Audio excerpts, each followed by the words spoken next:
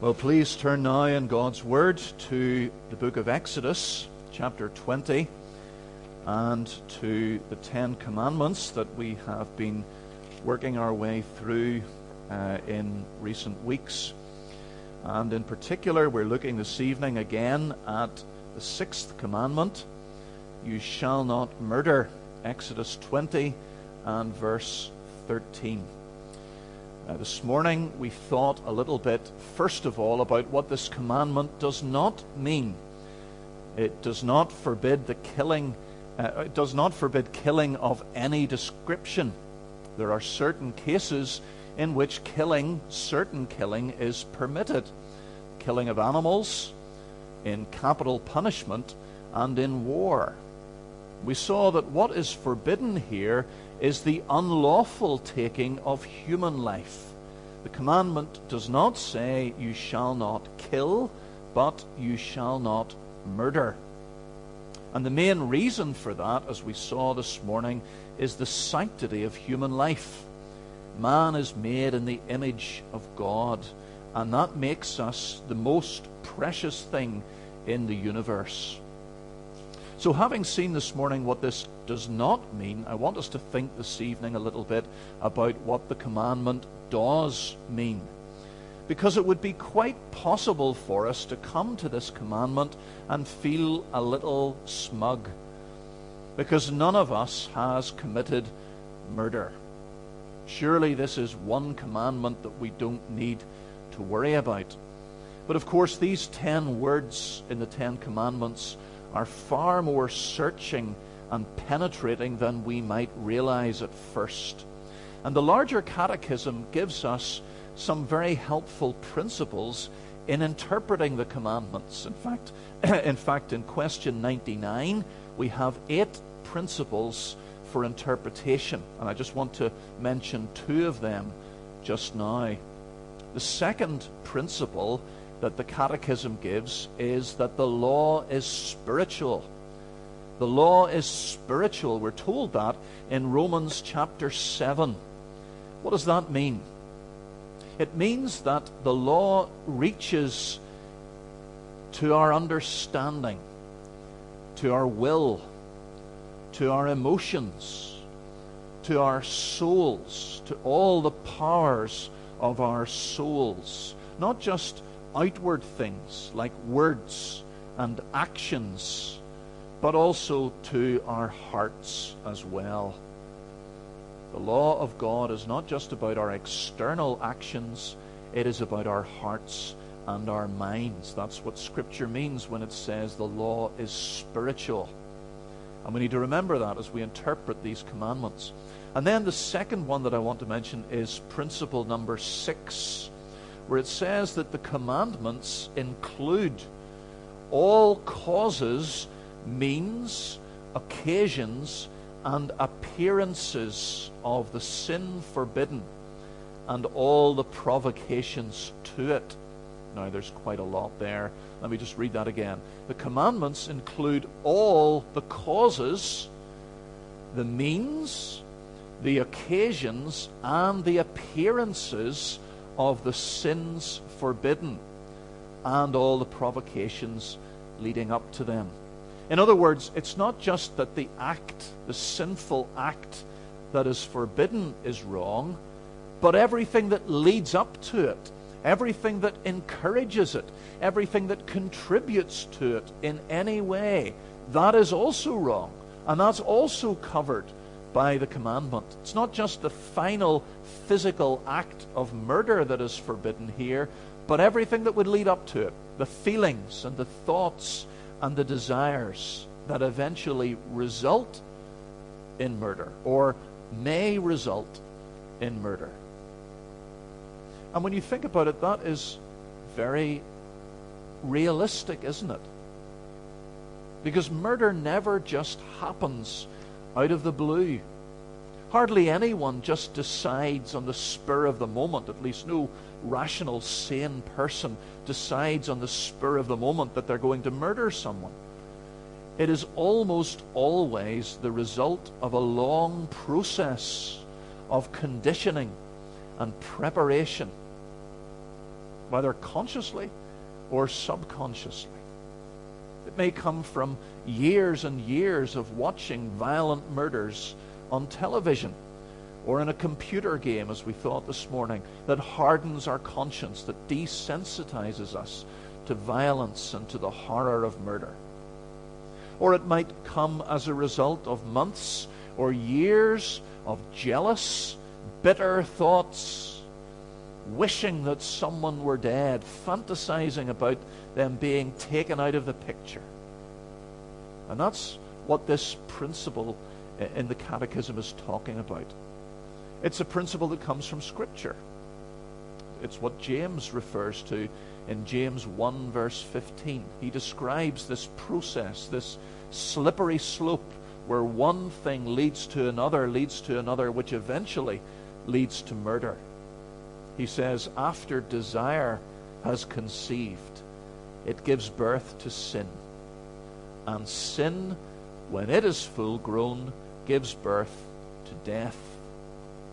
In other words, a sinful action is always the end result of a whole process of sinful thoughts and sinful desires that may have been going on for years and years.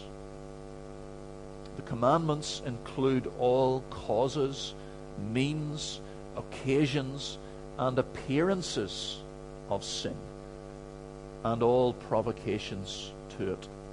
In other words, the sixth commandment forbids not just the act of murder itself that comes at the end of that, but all kinds of injury and hurt that are caused to other people. Anything that detracts from the health and welfare of another person is forbidden by this commandment. It prohibits not just the ultimate expression of sin, but all the lesser sins along the way that lead up to the final act of murder. The police speak of someone as being an accessory to murder if they're involved in any way in helping commit a murder. And so these feelings and thoughts and desires and circumstances and actions, we can think of these things as accessories to murder. And that's what I want us to look at together this evening. And I want to mention three categories of accessories to murder. First of all, passive aggression. Passive aggression. That's a phrase that I'm sure we've heard, perhaps a fair bit, but maybe we're not very clear on what exactly it means to be passive aggressive. What is passive aggression? Well, passive aggression is any indirect form of hostility towards another person that doesn't involve actual physical harm. Any act, any form of hostility towards another person that doesn't actually involve physical harm. It can be very, very subtle, or it can be extremely obvious. But it's no less painful. In fact, sometimes it can be more painful than physical harm. And so passive aggression includes things like hatred and anger and slander, bearing a grudge. All of those things fall under this category of passive aggression. Hostility towards another person that doesn't involve actual physical harm. Now, these things may not seem all that very serious to us, but the Bible calls them murderous. These are the emotional soil out of which murder grows. The bitter harvest of actual murder comes from these things. These are like the top of the slippery slope that leads all the way down to murder itself. Leviticus 19, verses 16 to 19 expands on this sixth commandment. And listen to some of the things that it says by way of elaboration on the sixth commandment. Leviticus 19:16. Do not go about spreading slander among your people.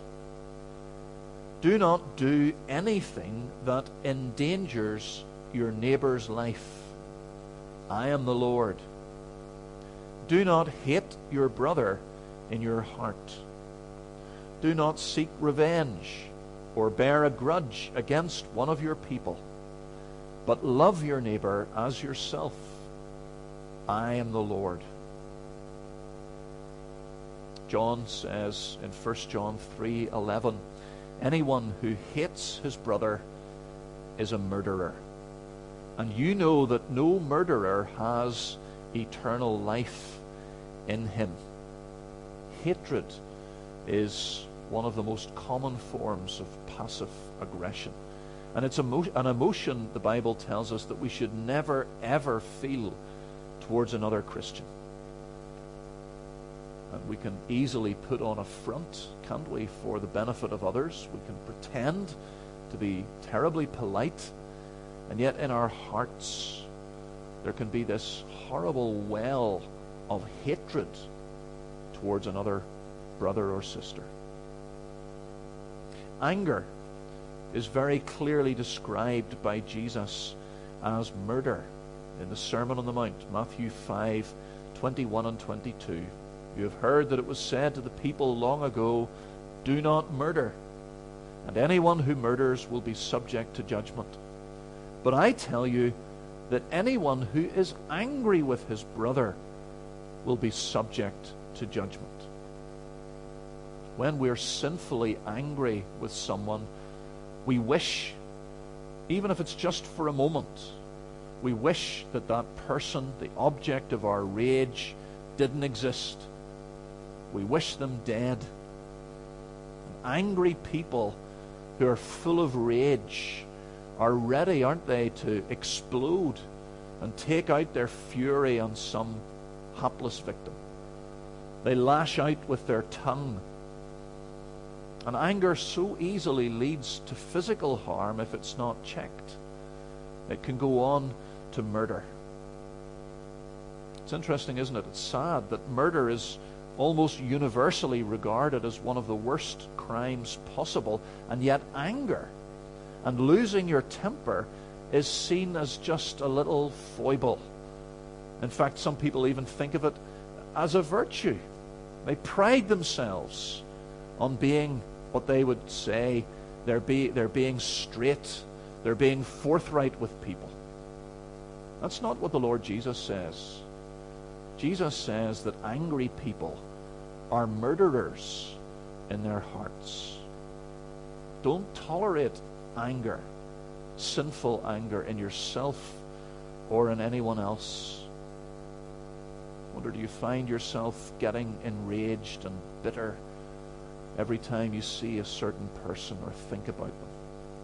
That's something that needs to be dealt with. That's a horrible, bitter root of anger that can so easily sow the seeds of murder. Slander is a murderous thing that we are to guard against.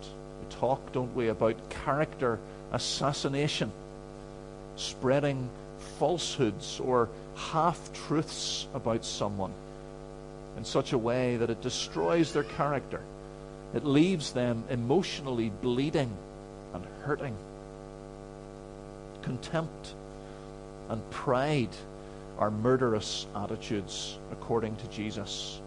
That same passage in the Sermon on the Mount, Matthew 5, verse 22, he says, again, anyone who says to his brother, Raca, is answerable to the Sanhedrin.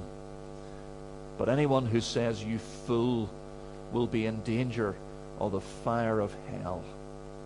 In other words, when we show scorn and contempt for another human being, when we write their existence off as worthless, we're guilty of this murderous act, according to Jesus. And that attitude shows itself in dozens of ways. We are very clever, aren't we? Very subtle ways of showing contempt for people. Little sarcastic jibes, belittling criticism and mockery, humiliating someone in front of others, cutting them down, rolling our eyes, showing contempt for them, feeling contempt for them in our hearts, even if it doesn't find expression. Envy can lead to murderous thoughts. How many murders have been committed out of envy? Envy for property and possessions, envy for someone's wife, envy for someone's position and influence and popularity. We have examples of that all over the place in Scripture, don't we? Think of Ahab and Naboth's vineyard. Think of Joseph's brothers. They didn't actually murder him, although they almost did. They as good as murdered him when they left him for dead. Think of David and Uriah. Proverbs 14:30 says, envy rots the bones.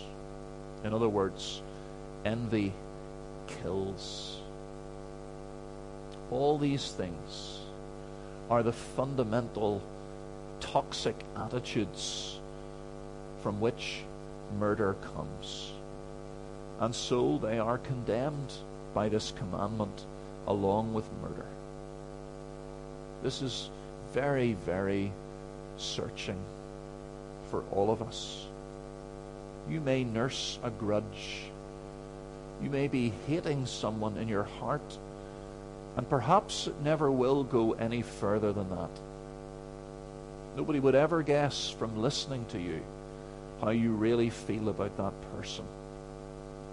But the Lord sees our murderous hearts. We need to remember that that's exactly where every murderer started off. At some point, they began to indulge and nourish and cherish these bitter thoughts in their hearts. You're on a slippery slope that leads to murder. You need to repent. You need to get off as soon as possible. You've already committed murder in your heart, but don't let it go any further. Nip it in the bud. Kill it while it is still small, and don't let it grow in strength and size. So passive aggression is one category of these accessories to murder. And then a second category of accessories to murder is carelessness. Carelessness.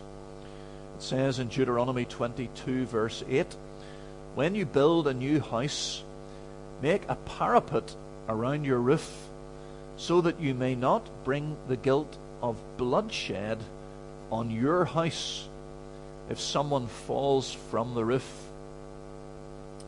Now the principle there is very clear, isn't it?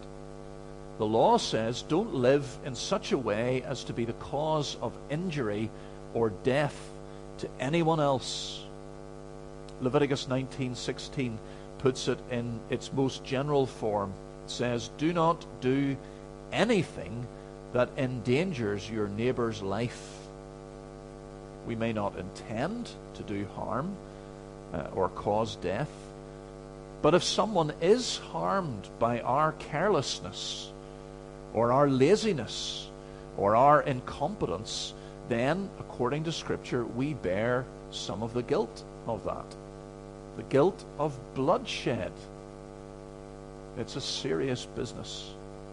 And there are many, many applications of this principle in our world today.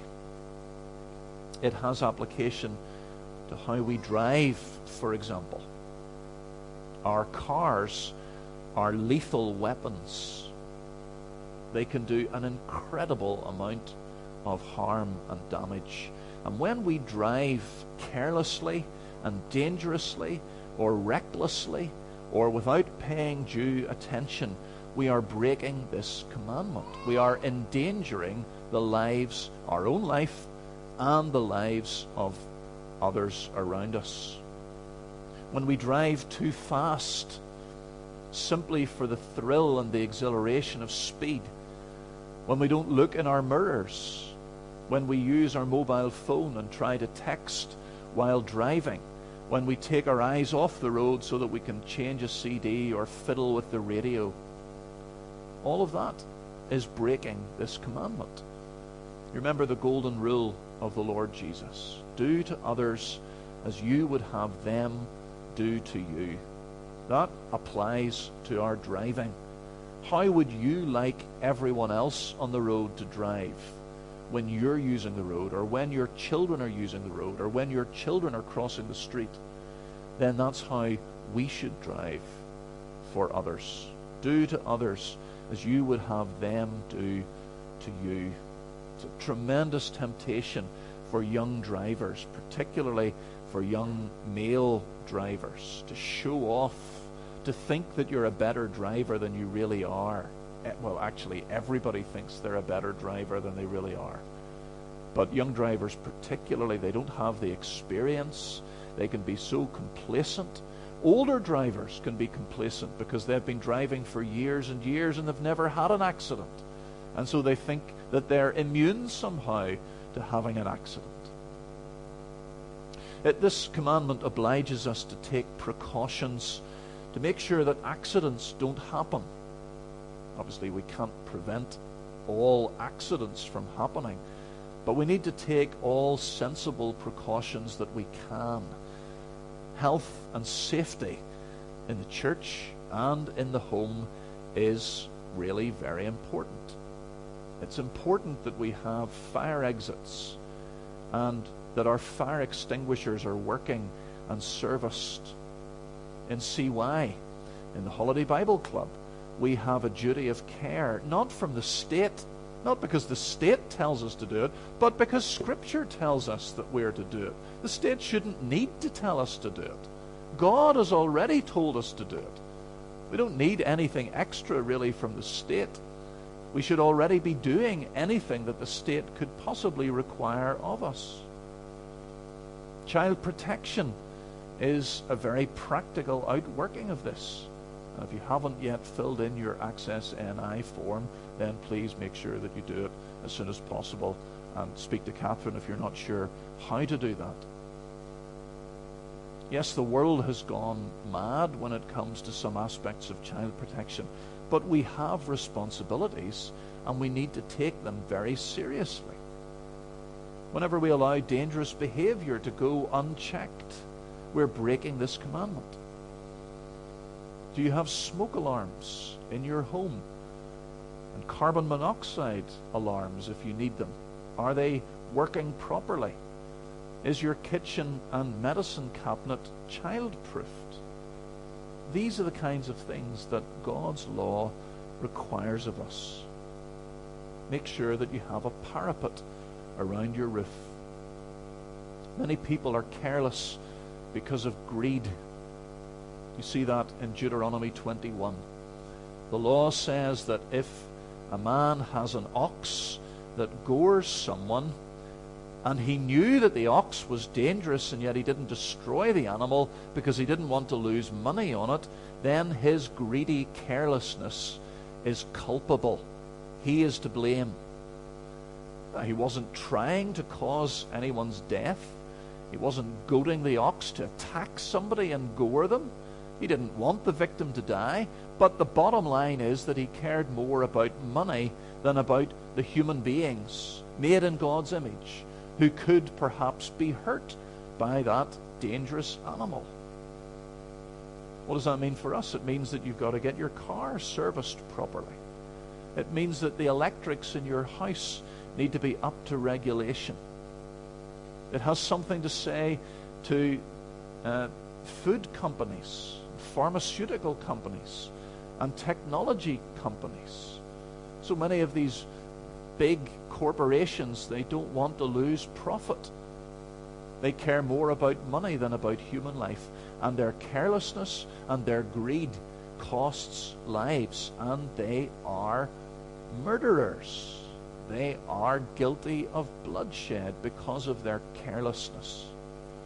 Mechanics and electricians and builders who take shortcuts to save time and money, but who put lives at risk because of their shoddy work, are murderers. because carelessness that costs life and endangers others is murder. Passive aggression, carelessness, and then thirdly and lastly, lack of discipline. Lack of discipline. The Catechism again, question 136, lists many things that are prohibited by the sixth commandment.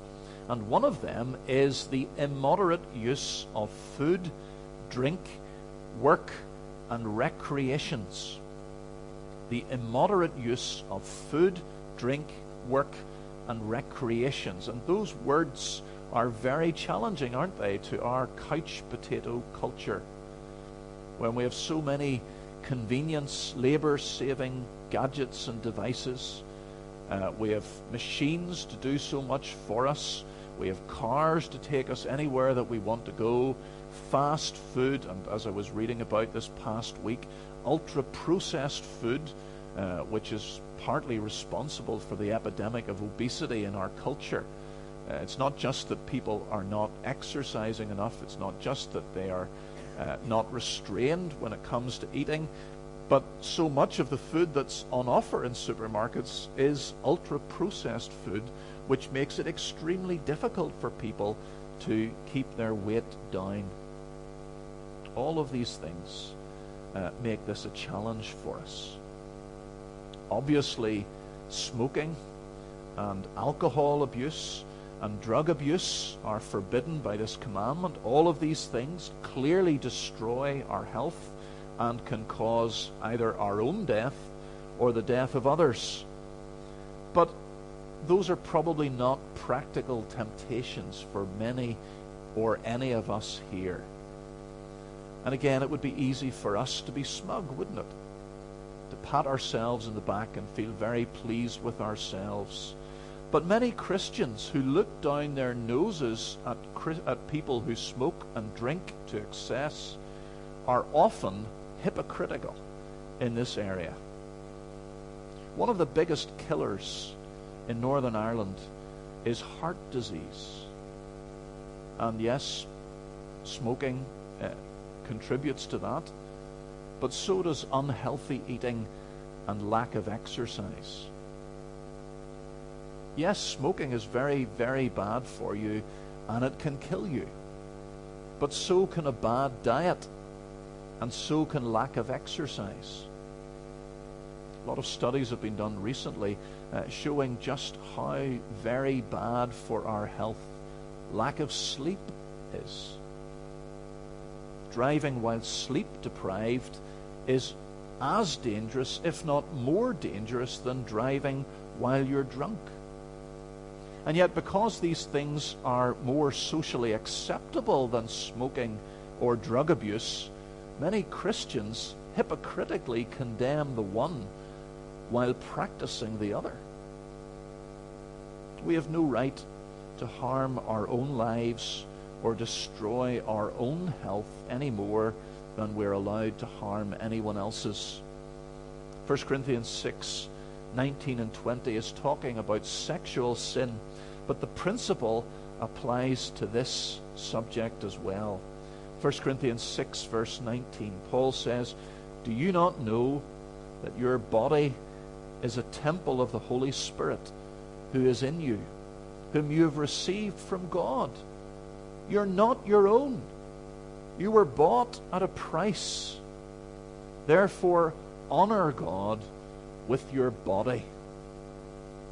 We're not just to honor God with our souls or with our minds. We are to honor God with our bodies.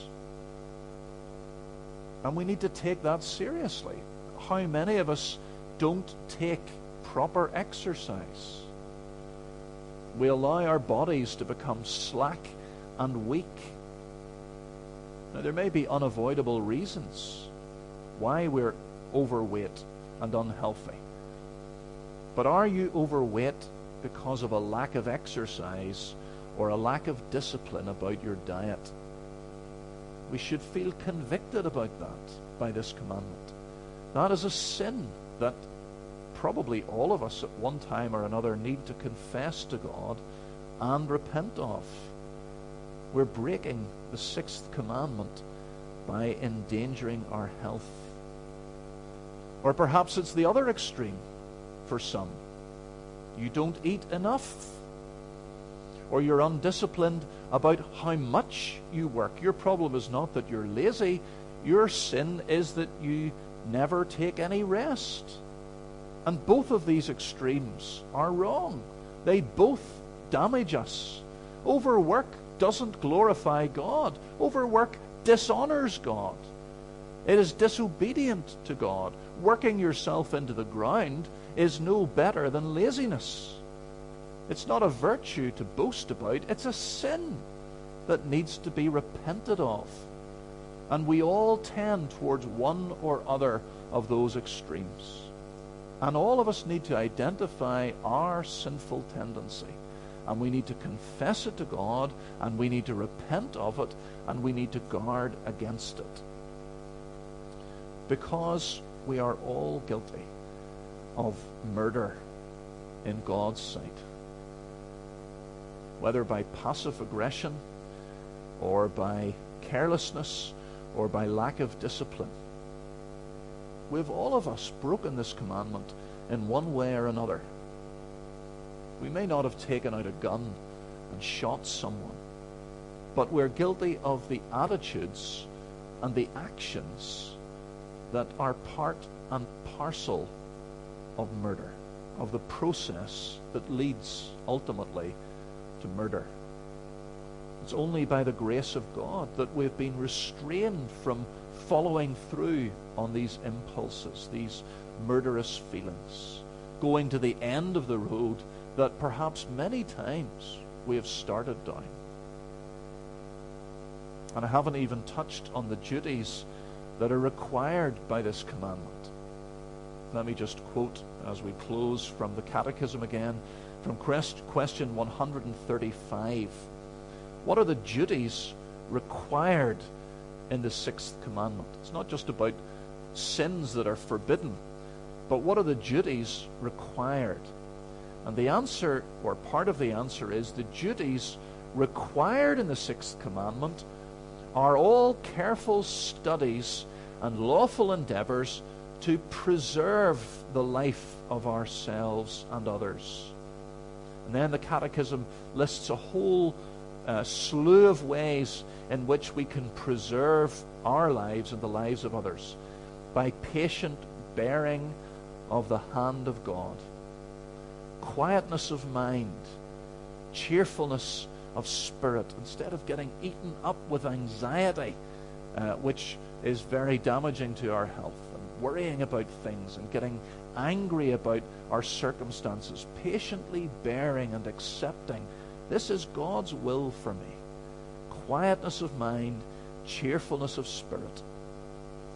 Not just by not having bitter thoughts about others, but, the Catechism says, by charitable thoughts, love, compassion, meekness, gentleness, kindness, peaceable, mild, and courteous speeches and behavior. It's not that I'm anticipating any fights in Synod this week, but perhaps that would be a good quotation to begin our Synod meetings with. Mild and courteous speeches and behavior, forbearance, readiness to be reconciled, patient bearing and forgiving of injuries, returning good for evil, comforting and helping the distressed, and protecting and defending the innocent.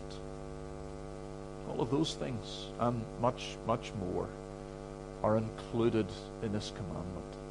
It's not just about keeping yourself from feeling angry and being careless and being undisciplined in the use of in the care of your body. It's about positively developing these warm and loving and kind and generous attitudes. And when we see the breadth and the depth of the commandment, we have to admit, don't we, that not one of us is guiltless. And that drives us again to the Lord Jesus Christ, as each one of these commandments ought to do. It makes empty the claim of many non-Christians who say, and I'm sure you've heard them say it, God can't be angry with me. I don't do anyone any harm. Well, what we've seen this evening shows that we do a lot of harm. We've all hurt people many times, in many different ways, and we desperately need forgiveness.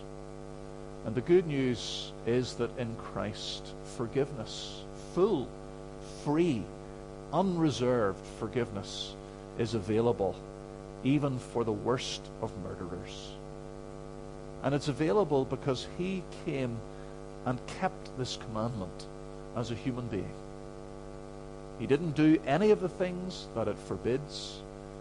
And more impressively than that, he did everything that this commandment requires. And then at the cross, he bore the guilt and the punishment for murderers. The Lord Jesus Christ, who never once spoke a harsh, cruel word in his life, whose every thought was loving and generous and kind. The Son of God, who is love, was treated on the cross like a hateful, malicious, ruthless murderer for your sake and for mine. What incredible, amazing grace that we see in the gospel.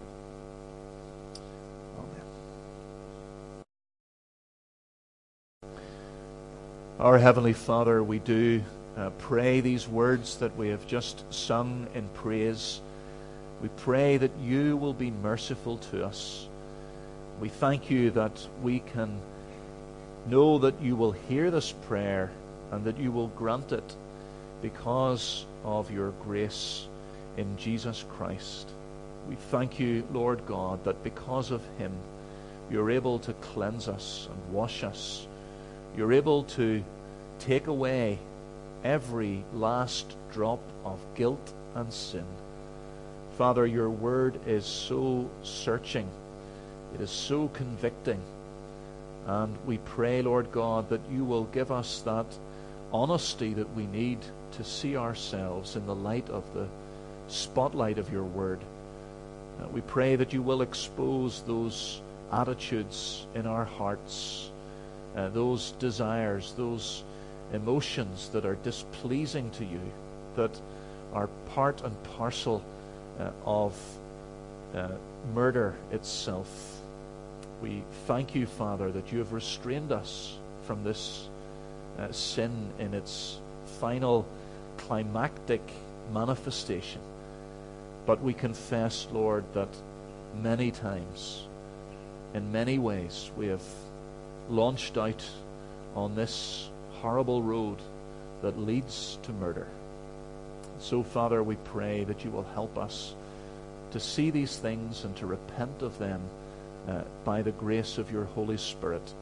Help us to confess them, to call them what they are, not to dress them up, not to disguise them, not to justify ourselves, but to, in humility, unreservedly repent of our sin. Then we pray that you will help us to walk in the right paths, to develop those attitudes that are the very opposite of the things that we've been thinking about this evening.